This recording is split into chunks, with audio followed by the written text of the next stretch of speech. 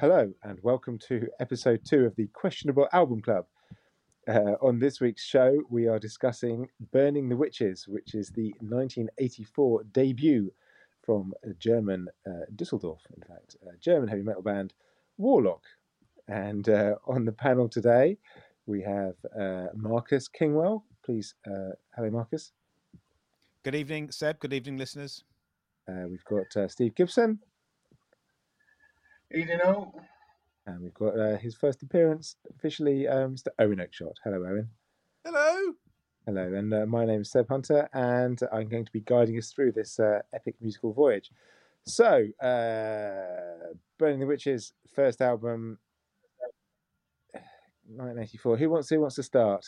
Marcus. Well, I think I'd better start because I was the chooser of the album. I was the selector last week. I picked this one. Really a bit of nostalgia. 1986, I went to Castle Donington Monsters of Rock, and Warlock were the opening act.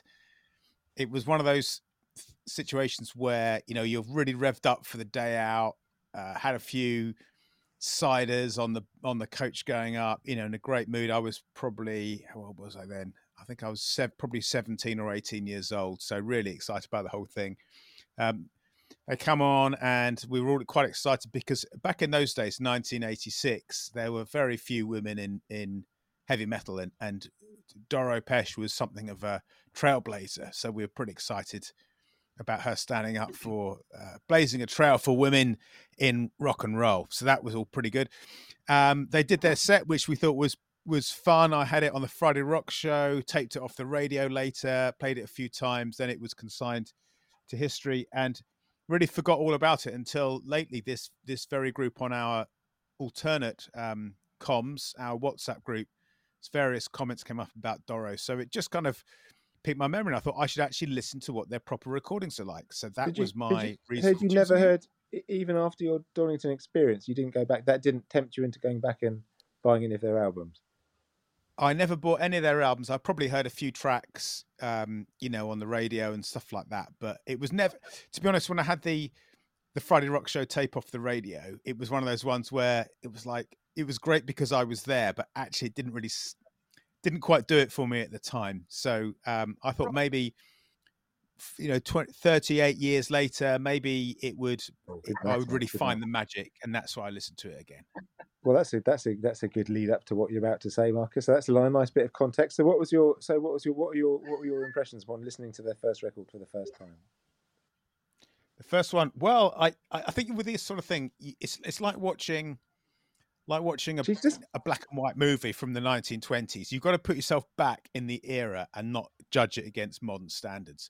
So I thought this is where metal was in those days. It was the German sounds. It was, well, last week you called the record Meat and Potatoes British rock. This is more like sausage and sauerkraut German rock, like exactly what you expect. Written down, very much. You wrote that down. I did not. I made that up literally on the spot. I'm blindfolded. Sausage and sauerkraut. And you fucking xenophobe. Immediately into the xenophobia. We've had sexism. It sounds a bit gammonish now said out loud, doesn't it? But honestly, some of my best friends are German. It's not quite true either. Prove it. So where was I? Married a German. No, none of that. I'm just digging a bigger and bigger hole now, but we're not going to edit this out. This is all going to stay in.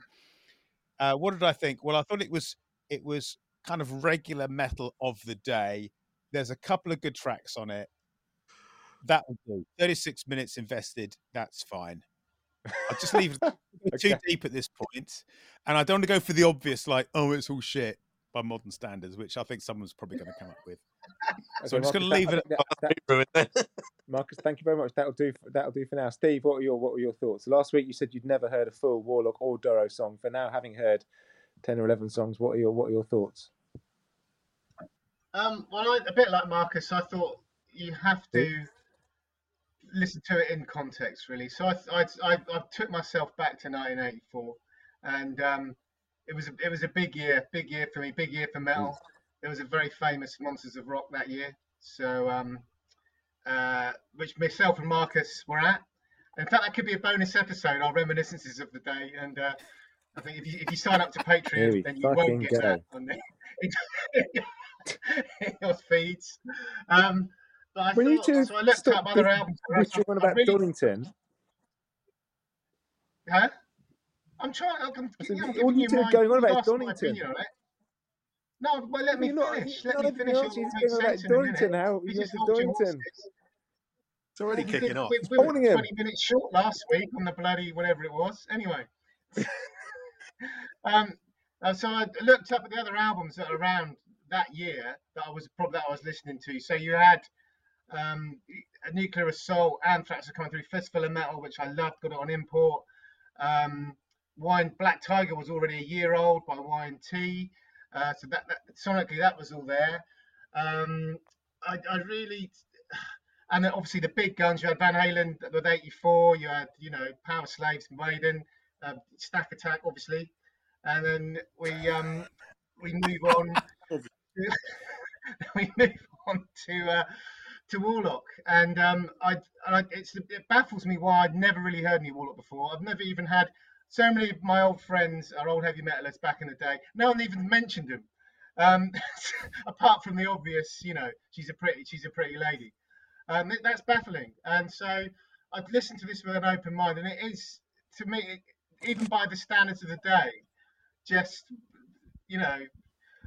just so substandard. It's so by the book. The first track was the riff was quite lively, bit of a stand up, poor man stand up and shout really, and but it just goes. I mean, what it boils down to is there are just no songs. The songwriting is dreadful. I mean, the ballad, Jesus Christ, if that was if a love wrote that for me as a plea to get me back, I'd be inside for murder probably. It's dreadful. Can I just say though, Doro. She was 17 when this album was recorded, and she's writing lyrics in a foreign language about her horse. I'm not talking about the lyrics. I'll get onto the singing in a minute. I'm not. I'll get onto the singing in a minute. I'm not talking about the lyrics. I'm talking about the actual songwriting. If you look after the bomb. No, I didn't.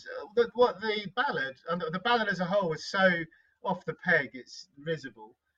You took a song like After the Bomb, the second track.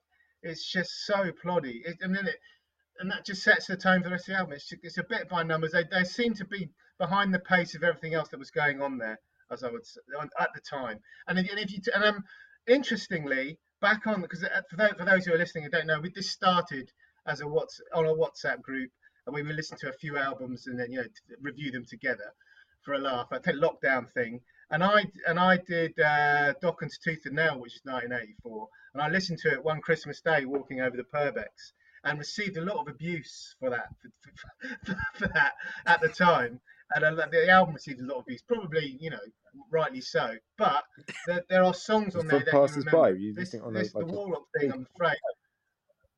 I don't really understand how how she's made a career going forward is interesting, I think, because it's just meat and potatoes. It's sub box standard, but even by 1984 standards. That's all I've got to say at the minute. Okay. Okay. Well, I think that's quite clear. Your thoughts, Steve. Owen, what are your thoughts, Owen? I think it's one of the most innovative and radical albums ever to come out of Germany in the early 1980s. Okay. It's unparalleled. Thank you. No, I mean, but basically, by the halfway through the second or third song, I was kind of looking out the window, yearning for Mother, and thinking, "Oh, I can't be doing this," but I did it, and I got through it, and yeah, it's a bit like Steve's absolutely right. It's sort of a behind sort of the times, even for what it was. I mean, it's interesting because this whole thing is predicated on the fact that it's a kind of this podcast is about dips in quality, albums that are a dip in quality and therefore should be maybe reappraised or not. And it starts with a dip because this is their debut album, and I sort of, it's a bit like a dip that never actually comes out the trench. From what I understand, the rest, I mean, I listened to a bit of the later albums, and they're all pretty bad. Owen, how many times did you listen to it? I listened to it once, which is unusual because I normally try and listen to something twice. because as you know, I kind of listen to something twice to allow the hook to gather. Yeah, and just couldn't do that to myself. Couldn't face because- it. Couldn't face more songs in the key of A. Yeah, but it's just it's so hard because there's, I mean, the riffs are really unimaginative. They don't even do anything interesting, and the bass will just basically plod out a so say 3 or 4 A's where you've got something happening with the guitar over the top, and that's it. And the drumming is really bad because a lot of the time the songs slow down. I can't remember which song I was listening to, about 5th or 6th song in, and I was thinking, hang on a minute, this is definitely slowing down and then it's speeding up. And granted, to be fair, it's a debut. They've obviously done it in a studio toilet somewhere in Frankfurt at 4 o'clock in the morning, and that's understandable. But it's sort of even for those, even as you say, even within that context, it's just really, really bad. I mean, she can't sing actually very well. I was quite surprised by it. She's out of tune a lot of the time. You know, she had apparently she had singing lessons after this, because after this they signed to Phonogram. They signed to a major label after this. Yes, well, yeah. And I think I agree with. I sort of agree with what you're saying. I agree with. I think that by 1984 you'd expect something slightly more harmonically advanced in this, because metal was sort of it was a kind of like a mature democracy by then. It had kind of expanded, as Steve said. You had Power Slave. You had a lot of definitive statements by that time. It wasn't just like, you know, hit and hope. But I think you can also hear the youthful enthusiasm. You know, it was recorded in 6 days. They were like so young. You know, it was recorded on a, you know, it was I thought it was all right. I thought the first time I heard it, I thought, oh, it's just so one pace. It's just so one dimensional. Didn't listen to it again for a week, and listened to it again today, and it did more second time. And the production's all right. I mean, the production's fine. I mean, the ballad is sort of sub Since I've Been Loving You. Sorry. I thought it was all right. Go on, Steve. Go on. Here, Seb. Go on, Steve, you were going to say something. I did put on Tooth and Nail. Yeah, so I did Steve? put on Tooth and Nail directly after it. I listened to it 3 times, and the second time I put Tooth and Nail on directly after it, and it is better produced than Tooth and Nail. Yeah, Tooth and Nail. In the defense of this doesn't have a production. You know, after kind of 84, albums had that kind of big splashy production, gated drums, ridiculous reverb everywhere. At least this sounds like a kind of, they sound like a band in a room. Do you know what I mean? Which is to its credit, even though they don't do all that much with the dynamics they've got.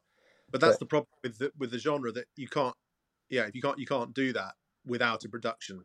And weirdly, because I always sort of make a point in my tragic research was, I listened to the album they did after it's their major label debut, which was Hellbound, and it's got synths and everything. It's got proper synth stabs, and it's still ploddy speed metal German but it's just immediately more ambitious keyboards. You know what I mean? From Warlock.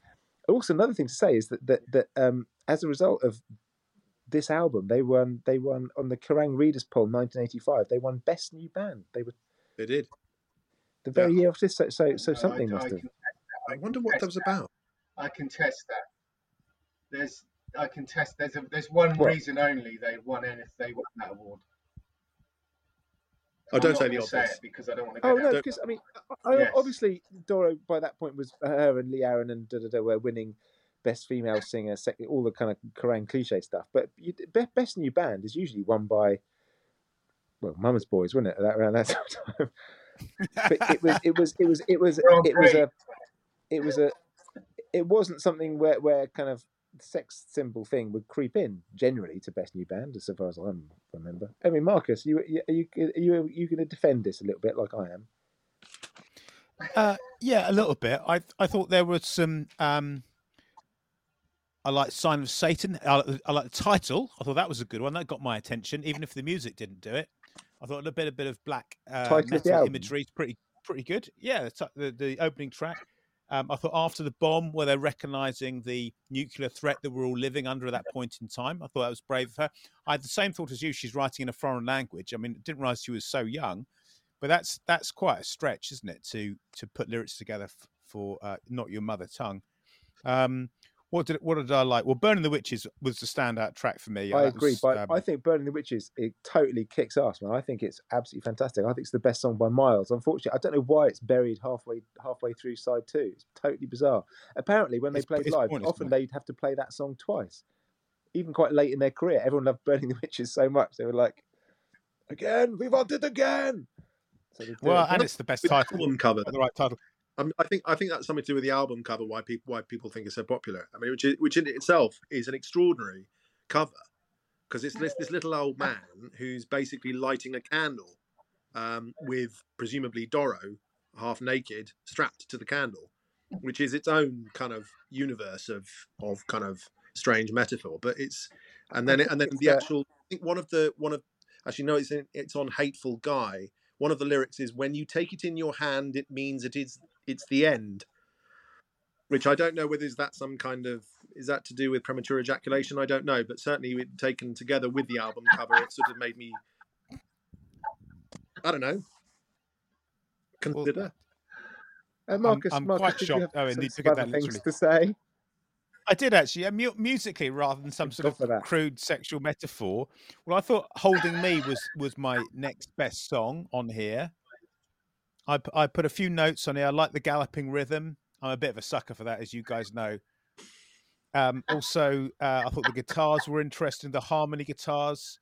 And I put it's cliched now, but back in '84, not so. That was kind of where it was at. So yeah, I do subscribe to the other commentary where most of the other tracks are. I can pretty much take them or leave them, but I think there's two good tracks on here. Burning the Witches has got something to it. So there is something to be taken away, definitely. But what is interesting, I think, is just as a wider point, is that you kind of realise that because a lot of it is, if you just turn the dial just a fraction and imagine Rob Halford singing it, it's almost a sort of, it's got a real sort of Defenders of the Faith, Judas Priest vibe, and I think that came out in the same year.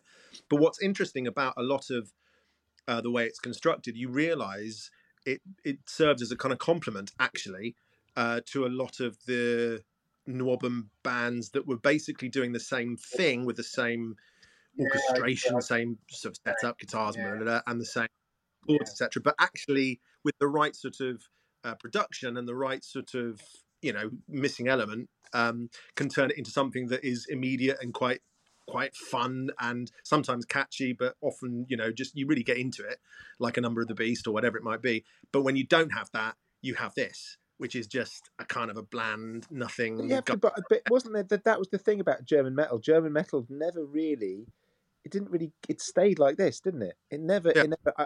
How expansive did German metal get? I mean, I suppose Halloween. I've never knowingly heard a Halloween song, to be fair, but that was perceived to be somewhat. They spread out in a sort of slightly.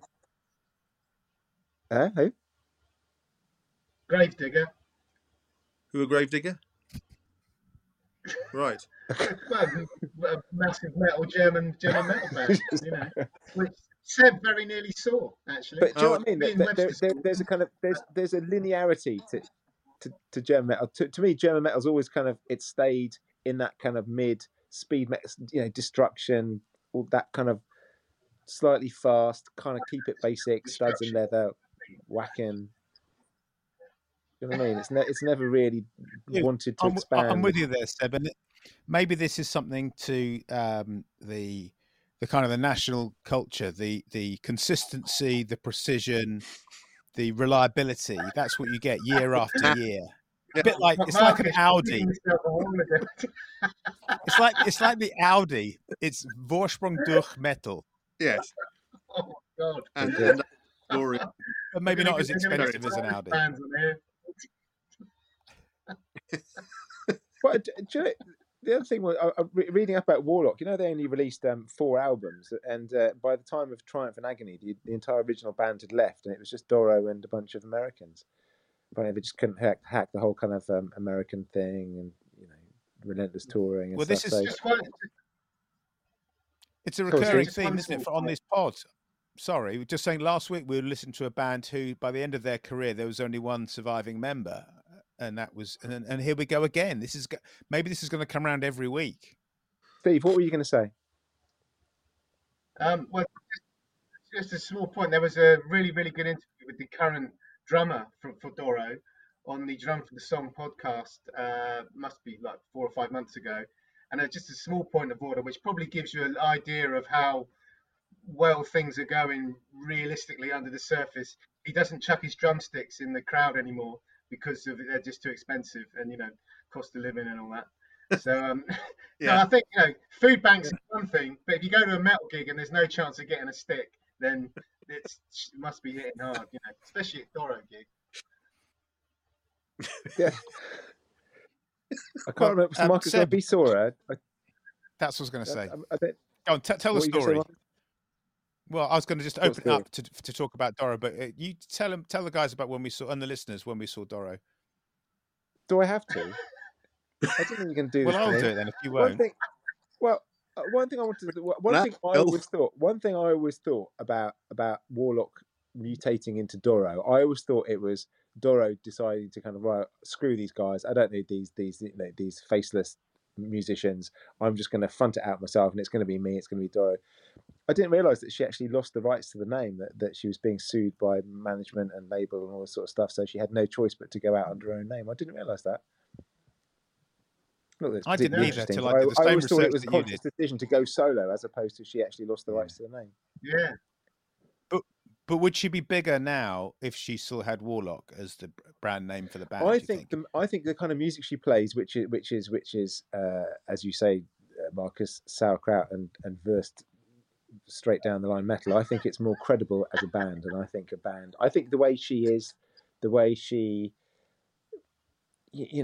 I think a band would be more credible in the genre as opposed to, because Doro, there's not enough, other than being a kind of like, she's been in the game for a long, long time and she's a kind of blonde female, singer. What else has she got going for her? Horses.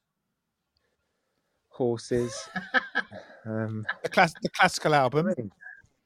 Yeah, the classical period. Yeah. And you're friends with her on Facebook. She stays in the biz. I mean, she's gone through the 90s and the 2000s. Like, to carry on making music through the 80s, 90s, noughties, blah blah blah. It is an achievement for any artist. And she's gone through the classic, acoustic albums in industrial phase, all the cliches, and come out the other end. And she's playing, big festivals in Germany. So you've got to respect her, but you can't help think that perhaps she might have been happier under the relative anonymity of a band. I don't know. I think she does they do quite a good job of coming over bigger than they are, like Manowar, though, really. Whoa, hold on a minute. You're drawing a connection with Manowar here.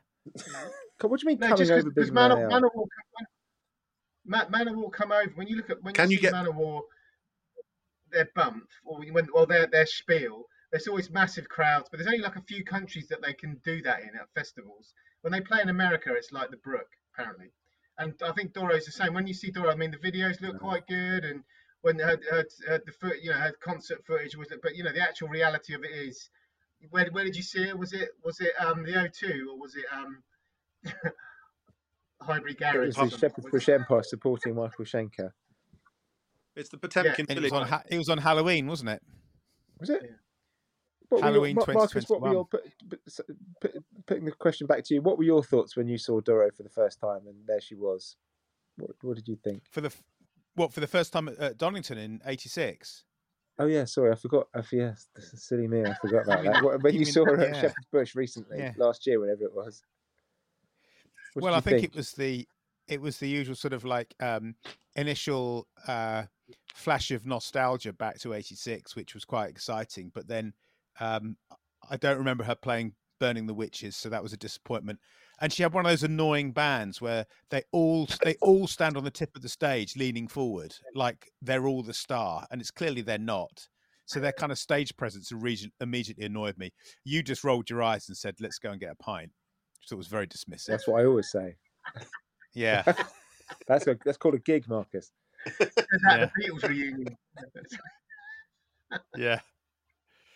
So that was my impression. It was just like they were great to get me in the spirit of the evening and a good warm up for Michael Schenker, but I was under no kind of desire to rush out and listen to anything immediately after. And I was probably slightly put off again by the the rest of the musicians who are just sort of really annoying. How did it compare to Accept, Marcus? Well, it's chalk and cheese, really. Yeah. I mean, Different kind of... the only connections there is the nationality, but Accept put on a proper show, and they got some absolute bangers in there. Yes, indeed. So as you know, Owen, we've Well, been to them, seen 3 times, haven't we? Yes. Well, it is just a question. It's just a straightforward question of musical impact. That's the bottom line. And I think if you, no matter what you are and what your stage presence is, if you've got like a bunch of songs and you've got a sort of a fundamental musical drive that actually works and just kicks people in the gut, then even if you're just something as a bit naff and ridiculous as Accept, it still really works. Whereas I don't think anything. I mean, I've listened to some of the later Warlock or Doro stuff, but this album, it's just there's nothing there. It's just complete sort of tissue thin nothingness, really, fundamentally. Well, it's new wave of British heavy metal, isn't it? It's that's what it is. It's Northern, but done by Germans. Yes. Yeah. And that's not nothing. It's you know it's decent. It's perfectly okay metal, but highly forgettable. But so's Accept.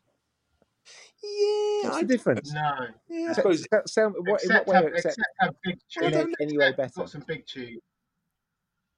They do. They have big choruses, and they have something to cling on to. There's something kind of. Yeah. But I just want to come in here. It's an unfair comparison because we're listening to a debut album from a very young band, right, in '84. When we've been to see Accepto and we've heard their greatest hits, basically the same songs every time, their pick of like 35, 40 years of music. So we've heard their bangers. All we haven't done is compared Accept's debut album with this one. It would probably be better. What was what was the first Accept album? When was it? It's Restless and Wild. I think it was about 82. Okay. I'll probably get flamed on the by our listeners on this one, but that's my. You don't have any estimate. listeners, Marcus. You're fine. Okay. Oh, just Polly then. Yeah. Steve, you must know when Accept's debut came out. I'm not sure. I think there was one before Restless and Wild, and I think it might have even been a little bit earlier. Well, it would have been if it was their debut. Of course, it would have been earlier. No, that's what a debut means. The year earlier, the year earlier. Oh, okay. I think I know what debut means, Marcus. Thank you. I think the year you quoted, they might have come up. I was actually about to engage with a nice conversation with you there, but I'm not now. You're fucking wrong. No, good. Excellent. So, guys, I'm just looking. I think you fall into the trap of thinking Fast as a Shark was on the debut when it wasn't. Guys, can I just say, Restless and Wild was their 4th album. They had their first album was 1979, which was eponymous. Then they had an album called I'm a Rebel, 1980, Breaker, 1981, Restless and Wild, 1982. I did think it was. Oh, I got the title, or I got the year right. Because I think fundamentally, whatever. Why you can't compare them is because actually it's 2 different eras of music. I mean, again, like that, except they're not really a Northern band at all. They're kind of there's more of a direct line from the Scorpions to Accept. There is from them to Doro, who is more of a kind of, I don't know, there's a mid-80s Northern / thrashy kind of nonsense. I would actually be genuinely interested to hear the first Accept album, only because my perception of them is so rooted in early 80s sort of subdued. Is that I'm a Rebel? Is that I'm a Rebel on it, sir? I'm a Rebel. Hang on. What's the track listing? Hang on. I had that second ago. I'm a Rebel was the second album. So. Oh right, okay. So Accept 1979. I'm a Rebel 1980. Breaker 1981. So Steve, what are you actually asking me? I just wondered what the tracks on the first album were. Whether I knew any. That's all. The tracks on the first album. I'll look it up. Okay. Yeah. Lady Lou, Tired of Me, Sea Winds, Take Him in My Heart, Sounds of War, Free Me Now, Glad to Be Alone, That's Rock and Roll, Hell Driver, and Street Fighter. Yeah. No. Definitely not. It has a score of all music score of 1.5 out of 5. Gosh. Yeah, but it proves my point that you can't necessarily expect debuts to be earth-shattering, and Accept's wasn't. We don't know none of us know any of those songs, and 3 out of the 4 of us have seen Accept live, so that's saying something. But we're all going to go out and listen to that now, aren't we? Yeah, I do feel that there's something slightly unfair about choosing somebody's debut when But then often a debut can be thought- the one where they've got the most to say. Often, the debut is that, like Guns N' Roses, for example. They Absolutely. had this one Absolutely. spectacular debut and didn't have anything to say after that at all. Yeah. Zeppelin, it was all there on the first album. But I guess these guys were very young, and Kingdom it Come took as 6 well. days to record, and blah blah blah blah. Kingdom Come. They were German, weren't they? Kingdom Come. They were. Yeah. Okay, so unless anybody else has musicianship, we don't need to talk about the musicianship, do we? It's Just not particularly exciting. I mean, not very what do you think good. about her voice? Her voice, I find her voice. It's got potential because she's got she's quite gutsy. It's just she's not very on this album. She's just not very well versed in it. She can't really do it properly yet, but I'm sure she gets there. But I quite like the wildness in her voice on this record. I think in subsequent things that I've heard of her, she's always in the same kind of range, but it's quite controlled. What I like about this is it's kind of almost yelpy. It's kind of completely chaotic. Like she's young and just completely going mental, and I quite like that. There's something sort of slightly disconnect, so it's like out of control in this. I don't particularly like what she does with it, but at least it sounds, I think it's a winning enthusiasm. God, that sounds patronising. I don't know. I think it's quite charming. I think a lot of this record is quite charming. You know what I mean? You can just see him just loving it, smiling when they do it, and just sitting back in the studio going, "Yeah, this is great, man." Do you know what I mean? Anyway, anyone else to say about the musicianship before we go on to scores? Well, how old was she? You said 17. she was 17. That's not bad, actually. I mean, she hasn't got a 17-year-old's voice, put it that way. So, it's I agree. It's got a real punch to it. It's just, as I say, she can't sing in tune, but she's got potential. Yeah, and she wrote most of the words and stuff. So I mean, Yeah. Okay. So let's start, Marcus. Let's start with you. Marks out of 100. Burning the Witches. What are you going to go for? Hang on, let me get my pencil. Well, Marcus, I think I'm going to do a kind of. Yeah.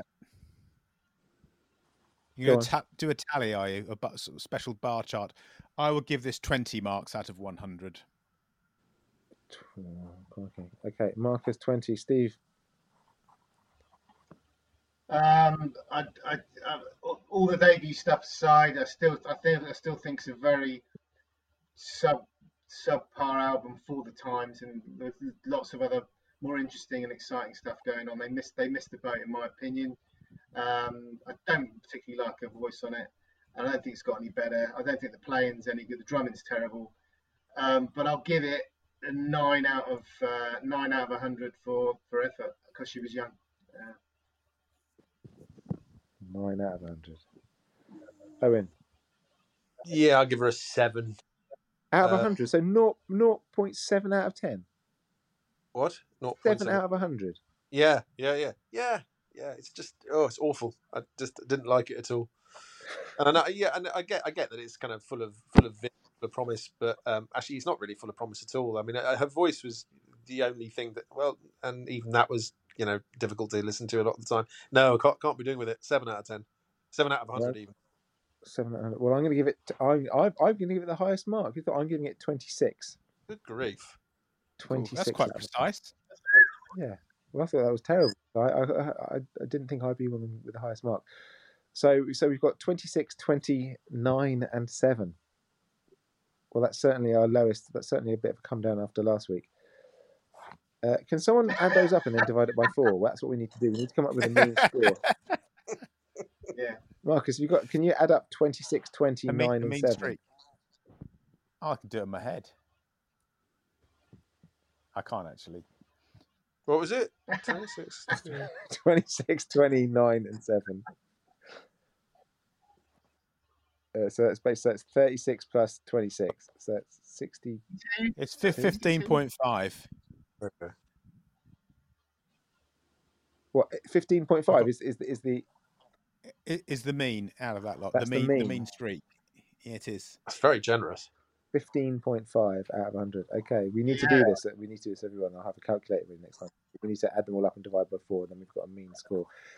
So 15.5 out of 100. I mean, if I don't know, does Steve Webster have a vote on this, even though he's not part of the thing? Because doesn't like I don't think you can No. vote if you're not in the pod. Yeah.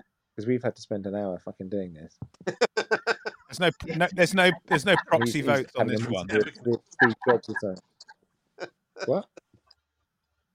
No proxy votes allowed. No, you can't phone them in. You've got to be here in person. No, exactly. Put in the hours. Well, Apple's going So down the pan the now. time Jobs has now started. come for us to. The time has now come because Owen, you are choosing the next album that we're going to listen to on our next episode 3 of the Questionable Album Club. And Owen, we don't know what it is. Obviously, at the end of each show, the person nominated is going to choose an album of their choice of any genre. And so, Owen, are you prepared to? Are you ready to tell us? Yes, I'm ready. I'm ready because Okay, let's do it, mate. Because I love you and you love me, and I'm choosing "Hot Space" by Queen, Do you know? I knew. Ooh. which is a real dip in some circles, apparently. But I'll be interested to hear your point of view. I had a funny feeling you might choose that exact record. You know, Oh. Isn't that weird? Yeah, you're right, Marcus. I've no. Has anybody? Have any of you heard this record before? Nope. What's on it? What are the hits from it? Steve? Well, there weren't any. There was one, the one with David Bowie. But apart from that, it was a bit Under Pressure. Oh, Under Pressure's on That's it. it. Is it that era? Oh, okay. yeah. Interesting. Hot Space. Okay. Interesting. Okay. Thank I've you, never Anne. heard it. I appreciate that. So, yeah. Thanks. Jesus Christ. Good call. It's their disco period. Anyway, enjoy. Well, thank you, Owen. Thank you for getting through this, mate. I know you've got plumbing issues, so we appreciate your time, mate. And I hope Indeed, Blackwater. It's a joy. Well, good luck, and I like the moustache. Well, it's actually a goatee. Oh. Because I'm going grey, it just God, looks it's so great at the bottom. I didn't notice. Yeah, I know. Yeah. Oh, you look lovely, though. Nice to see you. Thank you very much. All good. Right, that's it. Thanks, everybody. wait, I'll just say go around the windows and say sorry. goodbye. Marcus, thank you very much. Thank you, Marcus. Adios. Steve, thank you very much indeed. Thank you. Ciao. Thank you very much. Enjoyed that. Yeah. And thanks very much. Thanks ever so much for listening, everybody. And we will see you on the next one. Goodbye.